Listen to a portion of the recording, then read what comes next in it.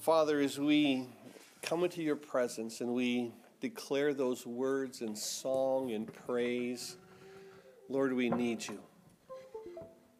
It echoes what many churches will sing this morning. Hosanna, Lord, save. Save now. We need you, Lord. There's so many issues within our world.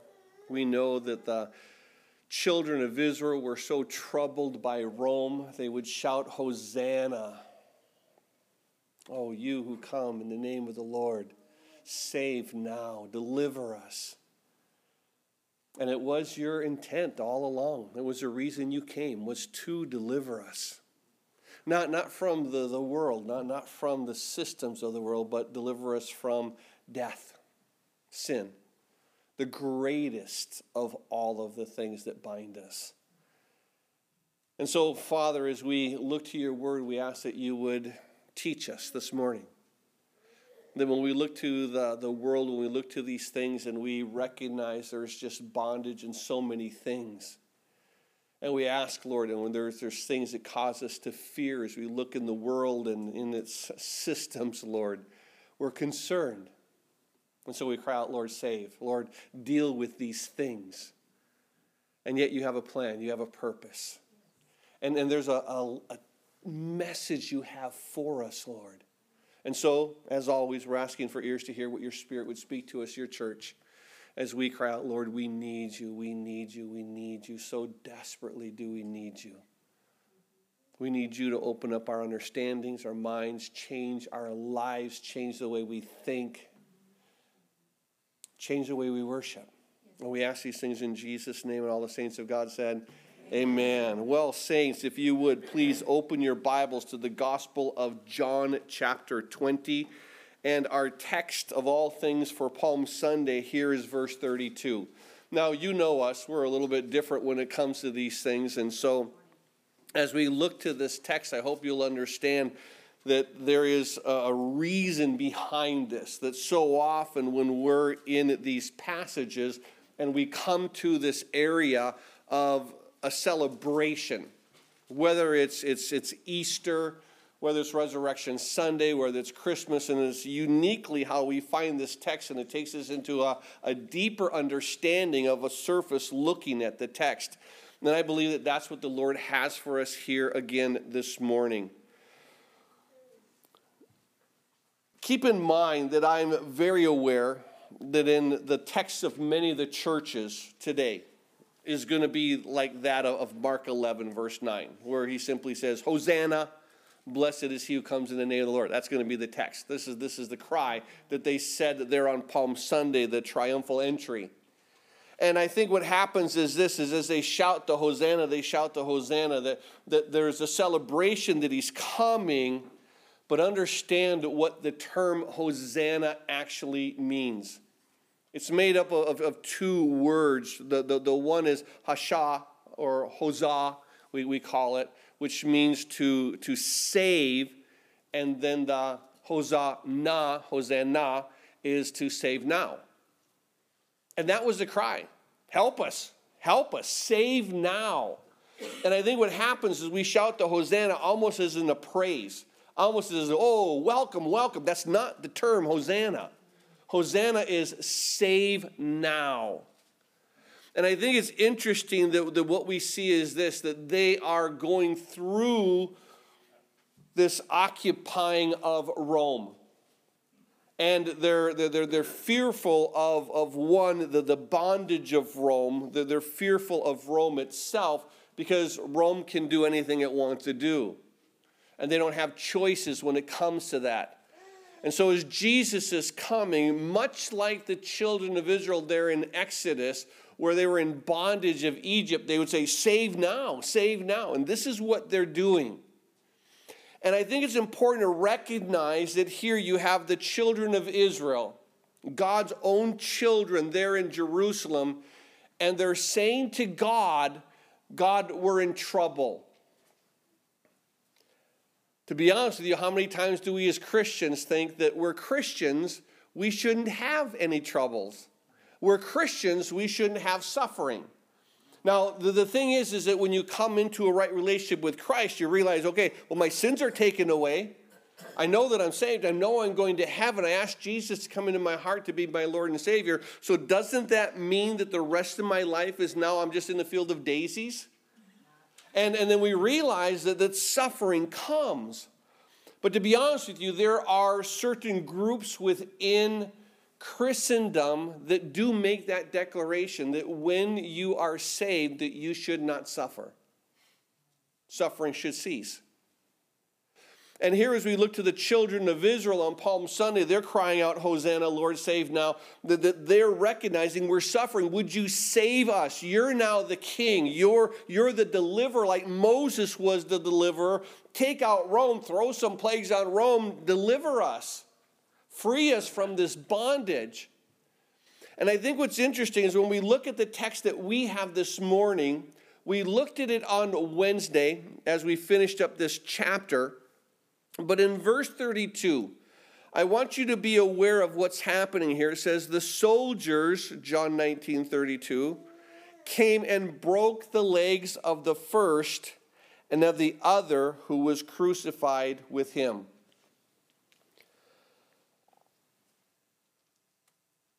There are two thieves on the cross. And what happens is this, because it is the time before they go into this feast, they don't want the people staying there on the cross, and so they ask them, can you hasten their deaths? And so what they do is they break the legs.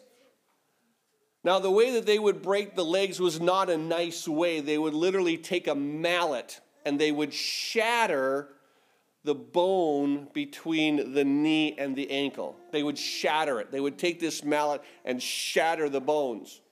Now, they would do this to the two thieves that are on the cross, but I want you to recognize that there is a passage in the Gospel of Luke beginning in chapter 20, or in chapter 23, beginning in verse 39.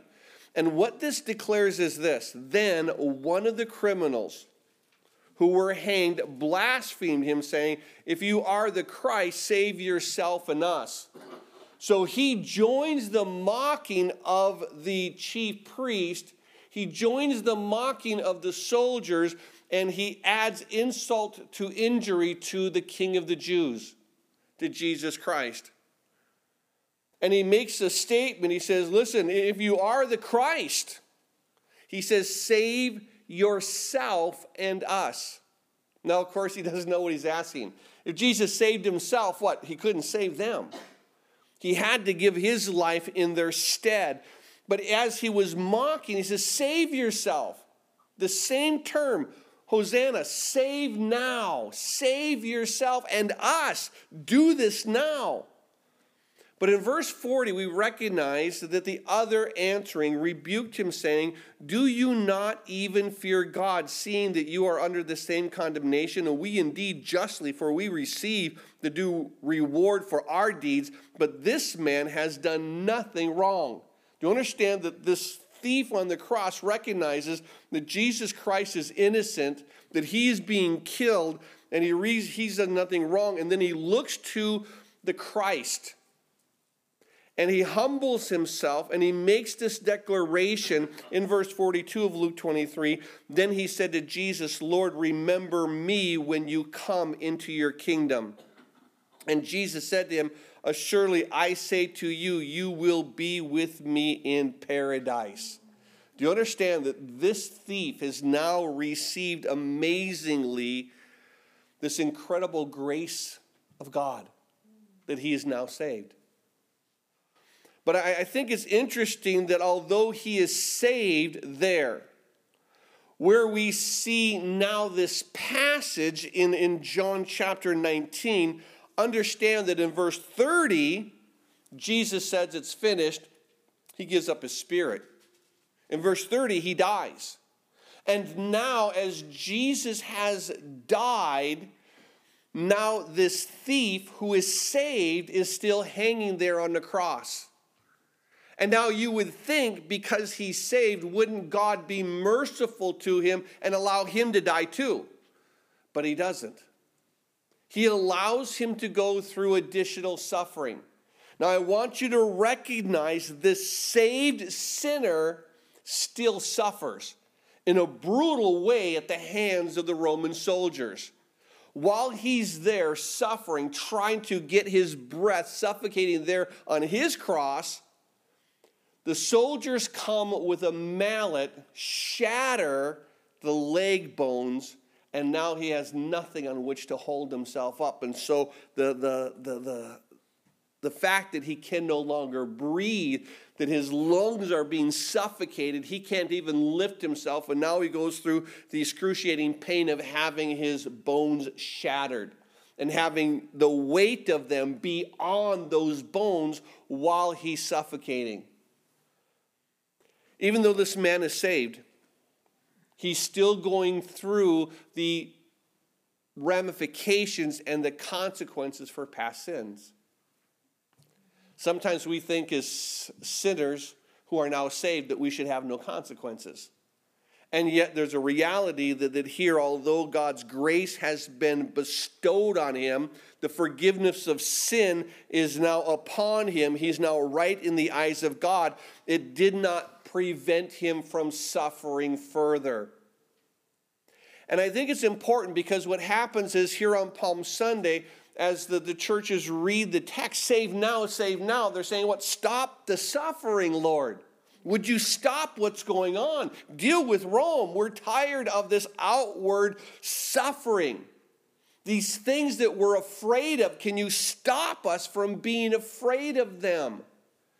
And I think it's an incredible thing here that we get to look at this passage in a way that's a little bit different than most churches. They're all looking like, here comes Christ, celebrate. Well, recognize that what happens, this crowd that is now saying, Hosanna, save now, blessed is he who comes in the name of the Lord, will just, as we're going to look on just a few days, then we'll say what? Crucify him, crucify him. And that's when we look to the Good Friday service that we'll do this Friday at noon, that's what is declared. They're saying, crucify him. The same one that's saying Hosanna will then say crucify. Do you understand that this crowd, because he's not going to do what they want him to do, he's not going to do it. They're like, we don't need you. We're looking for somebody else now. And how often is we in Christians, when God doesn't deliver us that we want, we say, you know what? You're out of here. No longer am I going to give you the throne of my life. But I love the fact that this one thief receives Christ. The soldiers can break his legs. The soldiers can cause him more pain. The soldiers can cause him to die quicker, but the soldiers cannot prevent him this day being with his Lord in paradise. Understand, that's the truth. This is where it all boils down to. So often what happens is that when you see the text that most churches will be reading today is they're reading, Hosanna, blessed is he who comes in the name of the Lord. And so as we're looking to that, eventually someone will get to church, but we're looking at this now. And so as we're seeing this, there's a passage, and I want you to be aware of it, the same situation of the Hosannas. And it's not found in Mark 11, but it's found in Matthew 21. And there's an important reason why I want you to look at this passage here in Matthew 21. Because when they're declaring in verse 9 the Hosannas, eventually what happens is this, that they say in verse 9, when the multitude who went before those who followed cried out, saying, Hosanna to the Son of David, blessed is he who comes in the name of the Lord, Hosanna in the highest. Remember, save now, save now. They're crying this over and over. And when he'd come into Jerusalem, all the city was moved, saying, who is this? So the multitude said, this is Jesus, the prophet from Nazareth. Now keep in mind that Jesus is coming to do what? He's coming to be their king. So what does he do? Understand that when Jesus comes into Jerusalem, the way the gospel writers declare is this, that he doesn't go to the garrison there in the Temple Mount. He doesn't go and deal with Rome. the very first thing he does is this. In verse 12 of Matthew 21, we see when he comes into Jerusalem, Jesus went into the temple of God and drove out all those who bought and sold in the temple and overturned the tables of the money changers and the seats of those who sold doves. And he said to them, "It is written, my house shall be called a house of prayer, but you have made it a den of thieves." Then verse 14, the blind and the lame came to him in the temple, and he healed them. And when the chief priests and the scribes saw the wonderful things that he did, and the children crying out in the temple saying, "Hosanna to the Son of David," they were indignant. Do you understand? Oh my goodness. And he said to them, "Do you hear what these are saying?" And he said to them, "Have you never heard out of the mouth of babes and nursing infants, you have perfected praise?" The children are doing the same thing that the adults were doing, but they're not doing it as he's come into Jerusalem thinking you're going to take on Rome. They do it as he clears out the temple and everyone's coming to him. And the children are saying, "Save now." See, one is they want this outward, this political, and Jesus saying, "Listen, I've got a work to do in your hearts. I need to prepare a way that you can come to God." And these who were blind and lame, they couldn't come in because of all the money changers. There was corruption there in God's house. And he says, "Get out of my house. It's supposed to be a house of prayer." And I love the fact that what God does is this, that he recognizes you think you're in bondage to Rome, but there's a greater bondage and a greater thing to fear. And that's what? Sin and separation from God. This is the real issue. And so when Jesus comes and they say, "Save," he says, "Fine, I'll come in, but I'm going to the temple. And I'm clearing out the temple so that you can come and pray to God, that you can commune with your Creator." This is what he desires. And I think what's sad is that there's so many churches that say, come Jesus, but they never say where he came. He came to the temple. He drove out the corruption that was there in God's house. He came to save, to seek and to save what? Those who were lost. He didn't come to save them from Rome. He didn't come to save them from that. But what happens is so often we always think that save us from the bondage of the corruption that is in the world. And as they were, the children of Israel were saying, "Listen, save now, save now." In other words, the same thing that the children of Israel were saying there in Egypt. If you're familiar with the passage, you can jot this down if you're a note taker. But in Exodus chapter 2, what happens is this. In verse 23 through 25, it says, "And it happened in the process of time that the king of Egypt died. Then the children of Israel groaned because of the bondage, and they cried out. And their cries came up to God because of the bondage. So God heard their groanings, and God remembered his covenant with Abraham, with Isaac, and with Jacob. And God looked upon the children of Israel and acknowledged them." I want you to recognize it here with the children of Israel. They cried out because of bondage. They cry out because they are afraid of this bondage. They're afraid of Egypt. And I think what's amazing is this, is that God hears their cries. And that's what I love, where God said, I heard your cries. Do you know that when the children were crying out there, "Hosanna, Hosanna," he heard the cries. "Save now, save now." So he goes to the temple. But that's not what they wanted.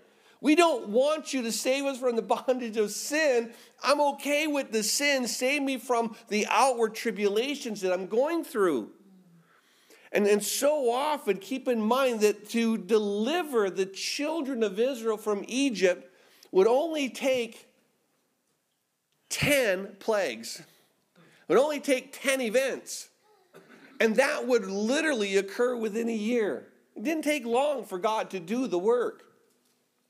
But to take Egypt out of Israel, that was a longer process. That one took a while. That was 40 years in the wilderness before they could finally get into the promised land. So keep in mind that so often we have this tendency of always wanting to, because we have this outward fear, deliver me from this outward fear. If you guys are understanding, there in the book of Samuel, in 1 Samuel, which is where we're going to be teaching eventually as we get through the Gospel of John. In chapter 20, David learns that Saul wants to kill him. And so he does. He recognizes Saul is trying to kill me. Saul wants to kill me. I got to get out of here. And eventually, as he's fleeing from Saul because he's afraid of Saul, we come to a point there in the next chapter, in 1 Samuel chapter 21, as he's afraid of Saul and freeing from Saul, he actually runs into and goes to Achish, the king of the Philistines. So I don't know if you recognize, he jumped out of the frying pan into the fire. He's fleeing from the king of Israel. He's fleeing from King Saul, and then he goes to the king of the Philistines. And while he's there, I want to share with you just a little bit of a situation, because I want to share what David does when he writes directly after that. Because when we look at 1 Samuel 21, verses 10 through 15, when David leaves, he writes Psalm 34, which is a beautiful psalm. We're going to look at that in just a moment. But let me read to you what David recognizes when he jumps from leaving Saul, who he's afraid of, to now going to the king of Philistines. And when David arose and he fled that day from before Saul, he went to Achish, the king of Gath. So in 1 Samuel 21, verse 11, then the servants of Achish said to him, "Is this not David, the king of the land? Did they not sing of him to one another? Saul has slain his thousands and David his 10,000s. Listen, the man who is before you now has killed tens of thousands of Philistines. What do you want to do to him?" Well, at that point, when David took these words to heart, when they said David has slain his tens of thousands, now all of a sudden he's realized, oh, wait, this is a bad place to be. So he took the words to heart. He was very much afraid of Achish, king of Gath. So now he's terrified. What do? I'm here. So verse 13, he changed his behavior before and pretended madness in their hands, scratched on the doors of the gate, let saliva fall down on his beard. And Achish said to his servants, "Look, you see the man is insane. Why have you brought him to me? Have I a need of a madman that you have brought this fellow to play the madman in my presence? Shall this fellow come into my house?" And then in chapter 22, David therefore departed from there and escaped. We see here that David, he's absolutely terribly afraid. First he's afraid of Saul, then he goes to Achish, now he's afraid of Achish. And what he does is this. When he leaves, he pens Psalm 34. If you would, turn in your Bible to Psalm 34 so you can follow along to just a couple of things with me. And if in your Bible you have a Bible like mine, there's a header that's right there above the psalm. And so in my Bible it says a psalm of David when he pretended madness before Abimelech, who drove him away and he departed. So we see that this is when David writes this psalm. And as he makes this statement, as he writes this psalm, I want you to understand that there's a point where he says, "I will bless the Lord at all times. His praise shall continually be in my mouth. My soul shall make its boast in the Lord. The humble shall hear of it and be glad. Oh, magnify the Lord with me and let us exalt his name together." And now he says this, and this is key here in verse 4. "I sought the Lord, and he heard me, and he delivered me from all my fears." I love this passage. I sought the Lord, and he heard me, and he delivered me from all my fears. I do believe that you could say to the children of Israel there as they cried out to the Lord there in Exodus, that they sought the Lord, and he heard them, and he delivered them out of all their fears. The children of Israel, they're on Palm Sunday saying, Hosanna, save now. I do believe that they sought the Lord, and he heard them, and he's going to deliver them out of all their fears. See, there's an issue that we have, and when it comes to the fears, verse 6 makes this statement, the poor man cried out, and the Lord heard him and saved him out of all his troubles. Now, there's two distinct things. One is save me from the fears and save me from the troubles. And what happens is this, that God is eventually going to say through David, that I am going to hear you. David says, I know you hear me. I know you're going to deliver me from my fears. I know you're going to deliver me from my troubles. But in verse 7 and 8 of this psalm, it makes this statement. The angel of the Lord encamps upon all those who fears him and delivers them. Talks about deliverance. Oh, taste and see that the Lord is good. Blessed is the man who trusts in him. And then in verse 9, he says this. Oh, fear the Lord. Oh, fear the Lord, you his saints. And there is no want to those who fear him. I want you to understand that here he's talking about, I want you to change one fear to another. I want you to change the fear that you have for all these other things to a fear for me. Now recognize that the God, when he delivers, he says this, I want you to recognize that I'm going to deliver you from one fear, but I want to command you to have another fear. And this is unique. This is interesting. And a lot of times what happens is this, that people are struggling. What does it mean to fear God? And I think it's important to come to grips with what this truth is, because maturity in Christ moves us from the fear of the outward things and the events that would cause us to fear outwardly. But maturity causes us to move to an inward and to a place that we fear God. And what I mean by that is that we no longer have this fear of looking to the Lord to recognize that you are awesome, you are powerful, you are a God of judgment, but at the same time, amazingly, you are a God who does what? You call me to seek you. But I don't discount all those other things that he's showing me. Let me try to explain this. What he's doing is he's intertwining here in verse 8. Oh, taste and see that the Lord is good. Do you understand? You're now connecting on the level that I know this God who, it says, blessed is the man who trusts him. Oh, fear the Lord, you saints.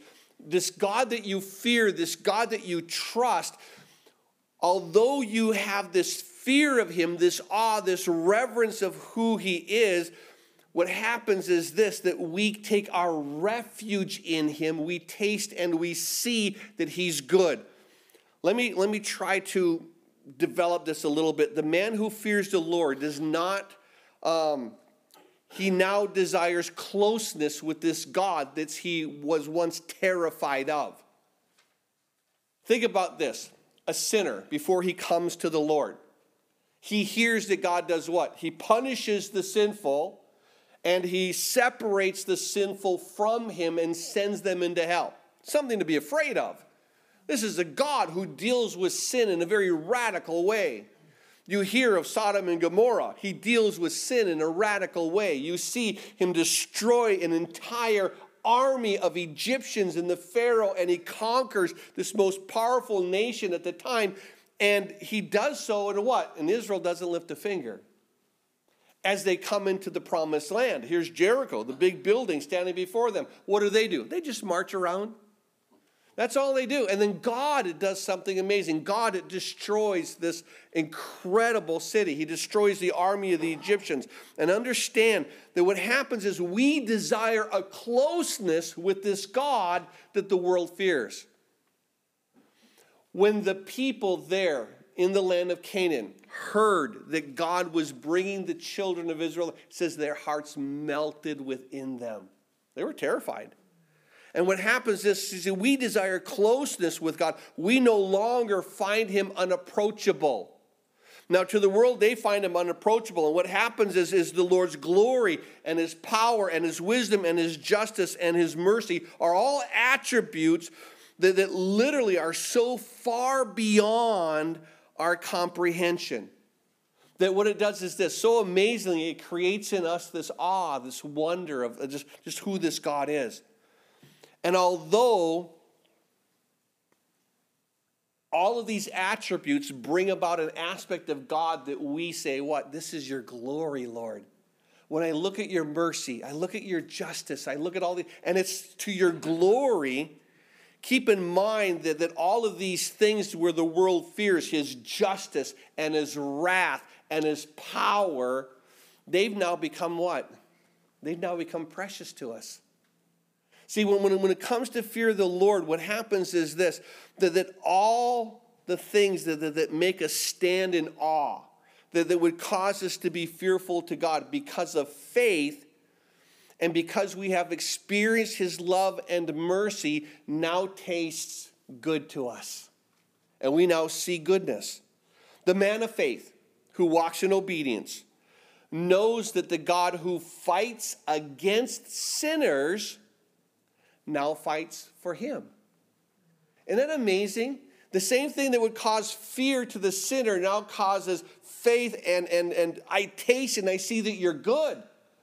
I used to fear the fighting when it was against me, but now it's for me. Do you understand? Now I'm in fear of God. I know how powerful he is. I know his attributes, but no longer is it this fear of terror, but now that fear, I taste it and I see that it's good. It's absolutely an amazing thing that the man of faith who walks in obedience knows that the God who now punishes sinners is the same God that protects him. The same God that nothing can prevent him from punishing you now becomes the same strength that nothing can stop him from protecting us. Do you understand how the fear of God towards sinners now becomes this tasting and seeing that he's good? When I know his power and how he displays the power, one is punishment to the sinner, one is protection to me. The man of faith who walks in obedience knows that God will take away from the sinner. The sinner's, I'm going to take this, I'm going to take this. God says, you're not going to have anything. Keep in mind, remember Babylon? They accumulated everything they could, and what happened? And one night, it's all gone. Took it all away. And what happens is that we who walk in faith, we realize that God who takes away from sinners now does what? He provides for us. That rather than taking away, God says, here, I'm going to give to you, I'm going to give to you. God owns the cattle on 1,000 hills. He constantly provides for us. He provides for us in ways that are incomprehensible. And when you realize who this God is that can give and take away, there's a fear when he takes away, but there's what? There's tasting and seeing when he's good, when he gives. But it's the same God who does both. And I think it's absolutely amazing. A man of faith who walks in obedience knows that the God sinners fear condemns them is the same God who forgives us, who takes away all condemnation. Isn't that amazing? That the sinner knows this God is going to condemn me, this God is going to judge me, and the sinner on the cross said what? I know you're the God who can condemn. I know you're the God who judges, but I also know this, that you can be the God who forgives. Do you realize that? The same thing that causes fear, this God who has the authority and right to condemn and his justice to condemn now forgives. But he does so what? With truth and justice. Because he allows our kinsman redeemer. God himself becomes a man, identifies with sinful man, is born into the flesh, and then he then takes our sins upon himself on the cross. He pays them in full. We receive his gift, and God looks at us and says, well, all your sins are paid in full. Well, looks at, should Lowell pay for this sin? No, it's been paid for already. Should you pay for your sins? No, they've been paid for already. 2,000 years ago, Jesus said it was finished. And I think it's absolutely amazing that what we recognize is as sinners look to this God and they are terrified of his wrath, we look to the same God and we are amazed by his love. Same God, the same thing that when it comes to sin, wrath had to be poured out upon sin. But you know what, for us who've received Jesus Christ, the wrath was poured out upon his Son. God took the wrath upon himself so that he could now give to us his love. And I think it's so amazing that sinners who are so terrified that they would be the object of his wrath and hatred, that we look to we are the object of what? His love and his goodness and his mercy. And we taste and we see that he is good. So recognize that what begins to happen is this, that faith has made this terrifying God absolutely beautiful and safe. Do you recognize that? The sinner who's afraid of the wrath of Sodom and Gomorrah, we realize that God is the one who, like the angels who pull out Lot, says, this wrath is not for you. And I think it's so important that when it comes to the fear that we have of the world and all those things, realize that there is the greatest fear that you should have. There is one fear that's greater than the government imposing its will upon you, society doing this to you. And this is the fear that you should fear more than anything else. And where you should fear God and his justice and his wrath is this: the fear of separation from God forever and ever because of your sin. That's what you should fear. And that's why when they said, save now, they said, deliver us from Rome. He said, no, I got a deeper work. I got to save you from your sins. And this is where he comes. And I love it because the same God that is absolutely terrifying is beautiful and safe. If you're familiar with the book of Exodus, there are two passages found in chapters 19 and 20. And if on your own, just kind of go through them, and you'll realize when the children of Israel meet with God for the first time, God comes down upon a mountain. And they're upon a mountain. This is how God reveals himself. The whole mountain, the entire mountain is filled with smoke. And there is quaking. And there is shaking, and there is this loud trumpet blast. And so the people of Israel, they go to Moses and they say, nope, you go there, we'll stay here. You hear from this God who's terrifying and all powerful. We'll hear from you. Isn't that amazing? That they saw the awesome power of God and wanted nothing to do with it. And yet Moses saw it what? He knows there's something beautiful about God. He once saw God as a burning bush. The same God, the same glory. He sees it. Now they were witnessing the glory of God in a terrifying way. And this same Moses that would go up into that cloud, into the quaking and the shaking and the trumpet blast and the thundering that was going on there in the mountain, that the people said, we don't want to come anywhere near that. This Moses would come to God in the 32nd and 33rd chapter of Exodus and say, God, would you show me your glory?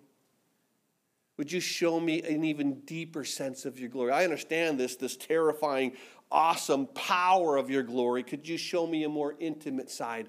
And God said, oh yeah, I will. What I'm going to do is I'm going to take you and I'm going to put you in a rock. I'm going to cover you with my hand. I'm going to pass by. You're going to see my afterglory. And I'm going to declare the name of the Lord. I'm going to give to you my character. Merciful, long-suffering. And Moses' experience is something about God that he tasted and he saw that he was good. The same God that brought terror. And I think it's important to recognize that what we begin to see is this, that there is fear that we fear. The world and all the things that are happening. I don't know if you can turn on the news and not be a little bit, apprehensive to what's going on in our country, in our world, in our states, in our cities. What's going on there in Israel? What's going on there in Ukraine? What's going on in the world? You look to this and there's trepidation. And we say, God, fix it, fix it, fix it. He says, I got a better fix. I got a better fix because you don't have to fear that. The one thing that you did have to fear is what I've come to fix, and I've come to fix sin, and that's the issue. And so what happens is this, that so far it's kind of difficult to comprehend that the God who is both dreadful to the sinner is compassionate to us. And I think this is where we come to. We don't comprehend that the God who has to severely judge sin to us is gentle and is forgiving to the repentant. This is an amazing thing. The God that we don't want to be anywhere in the hands of wrath now says, you're going to be in my hands and no one can snatch you from me. You understand that this is the God who says, fear me. Don't forget all of this that you used to have fear of to the sinner, but all of that has turned for your good. That rather than being against you in this power and this justice and this wrath, now I'm for you. That I poured out my wrath upon my Son, Jesus Christ, that you could enter into my love and my mercy, my grace, my gentleness. And I think that this is what happens, is that we don't recognize that the same God that is so wrathful and punishes the guilty and iniquity and sin is yet approachable. Do you understand that? That those who want to run for him, and he's available to us who seek him. He says, seek me while I may be found. Come. And then he says this to you and me. Not just flee from the wrath of God, like they hide us from the wrath of God and the wrath of the Lamb. Oh, the mountains fall on us, deliver us. But we say what? We want to come boldly into the throne of grace. Do you recognize the difference of fear of the world and the fear of the trepidation of God? But when we come into this unique presence that we taste and see that he is good, make no mistake that this is the same God that sinners are terrified of. It's the same God that the world will literally try to hide themselves and because of who he is. There is a couple things that I want you to recognize when it comes to the godly suffering. And then we'll just wrap up this message.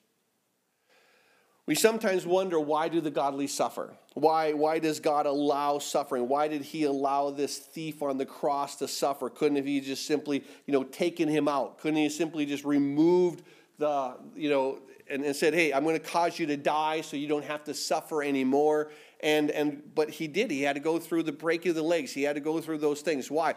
Because there was a prophecy that needed to be fulfilled that what? Through Christ, none of his bones would be broken.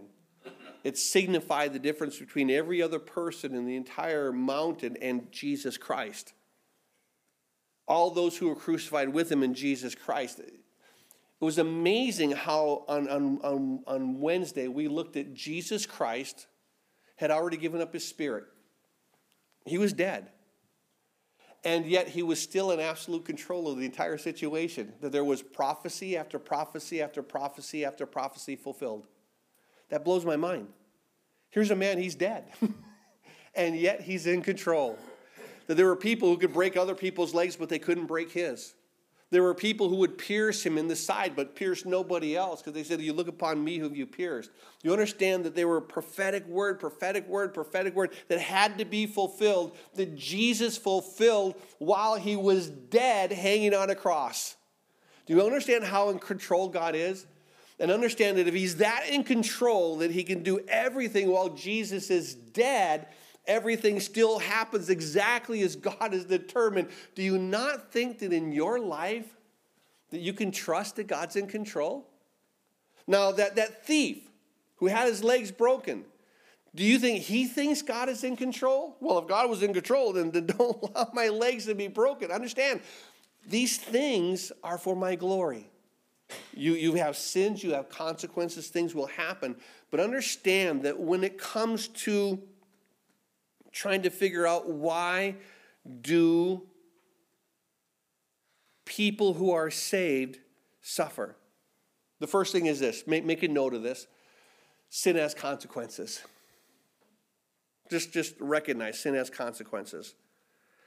In Jeremiah chapter 2, verse 19, Jeremiah makes this statement. He says, your own wickedness will correct you. Your own backslidings will rebuke you. Therefore, know, therefore, and see that it is an evil and a bitter thing that you have forsaken the Lord your God, and the fear of me is not in you. Do you understand they didn't have any fear of God? There wasn't a reverence that God, you are a God who judges sin. And I don't want to come to this place where I have these consequences of sin. I want to recognize who you are, and I want to come into that place of your glory. Another passage for you to be aware of found in the book of Galatians chapter 6. I want to read just a couple of verses to you. It's one that you know, but in Galatians 6, verse 7, 8, do not be deceived. God is not mocked. For whatever a man sows, that he will also reap. For he who sows to the flesh will the flesh reap corruption, and he who sows to the Spirit will of the Spirit reap everlasting life. Understand, sin has consequences. You sow to the flesh. What you sow, you're going to reap. If you sow to the Spirit, you're going to reap what he says here, and I love this, everlasting life. And if you sow to the flesh, you sow corruption. You're going to reap corruption. And keep in mind that there are no exceptions to this thing, that what you sow, you reap. Talk to a farmer. When he plants corn, he's going to get corn. When he plants beans, he's going to get beans. What you plant is what you're going to get. And you can't plant and sow to your flesh and expect spiritual fruit.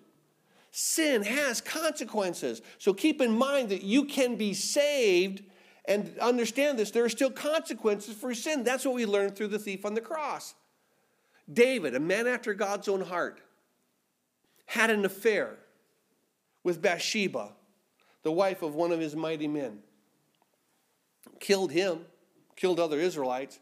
He thought he got away with it.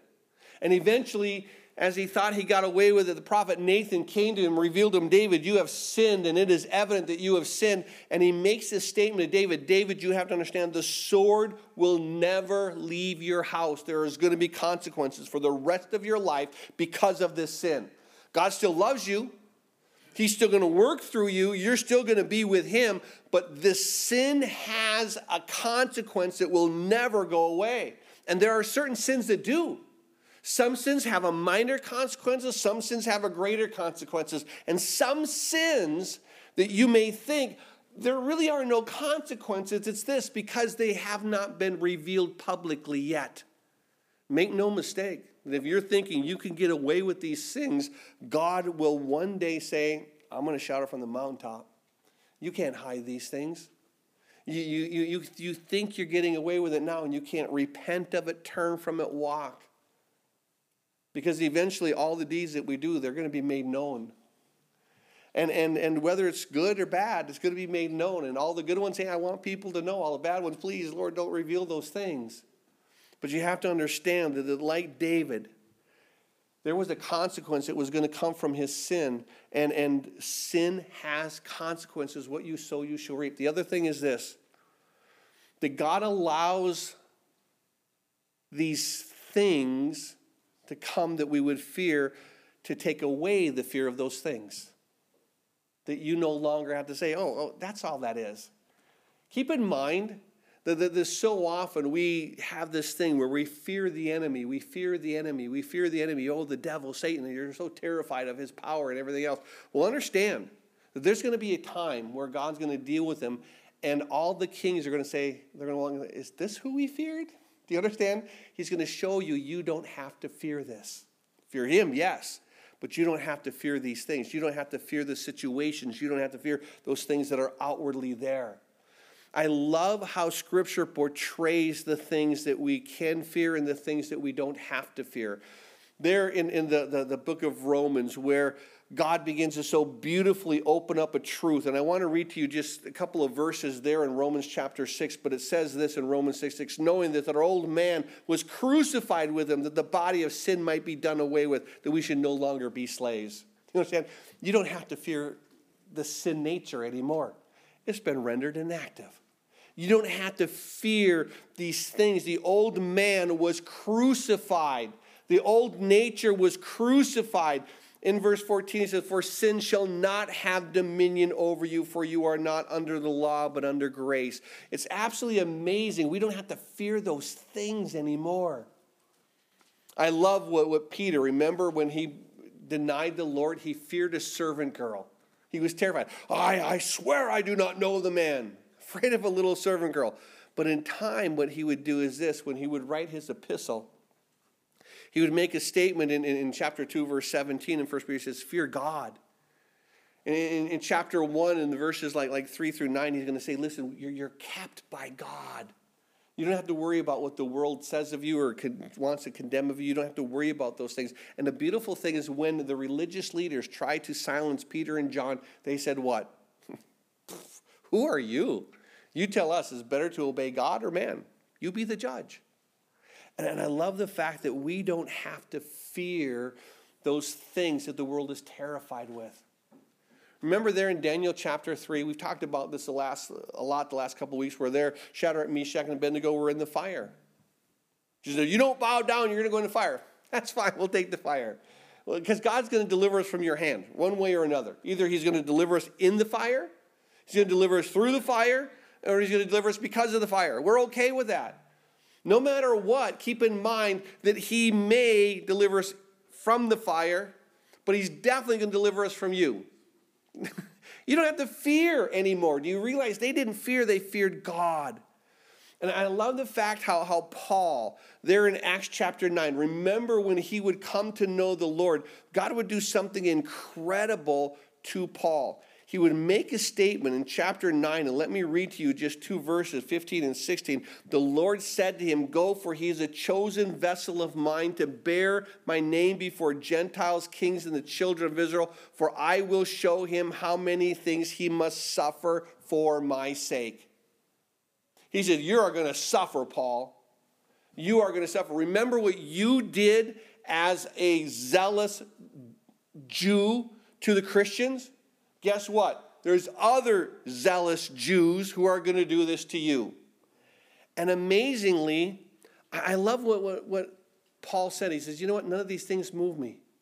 Not one of these things move me. I want to read to you just a couple of things of what he said in Acts chapter 20, verses 18 through 24. Let me just read it to you. And when they'd come to him, they said to him, you know since the first day that I came to Asia in what manner I always lived among you, serving the Lord with all humility and with many tears and trials, which happened to me by the plotting of the Jews, how I kept back nothing that was helpful, but proclaimed it to you, and I taught you publicly from house to house, testifying to the Jews and also to the Greeks, repentance towards God and faith towards our Lord Jesus Christ. And see now, I go bound in the Spirit to Jerusalem, not knowing the things that will happen to me there, except that the Holy Spirit testifies in every city, saying that chains and tribulations await me. But none of these things move me. And you're saying, I don't fear that. I fear God. I don't worry about what man can do to me. I put my hands in the God who can protect me or who may allow me to go through these things. But in all these things, I recognize that he's showing me that these things aren't to be feared. I love it. Paul went through the tribulations. He went through the chains. And in all that, he used it as an opportunity to proclaim the gospel. When Paul was chained to Roman soldiers, guess what? He said, you're a congregation that can't walk out. Let me tell you about my Jesus. And they were there, chained to him, stuck with him. But he used it as an opportunity to proclaim the love of God. The God who he feared, not Rome whom he didn't.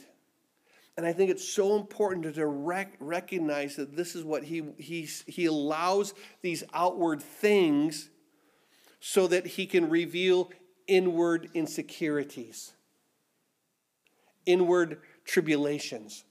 See, so often what happens is it's an outward thing that is going to create in me either reveal anger, reveal fear, reveal frustration, reveal sadness.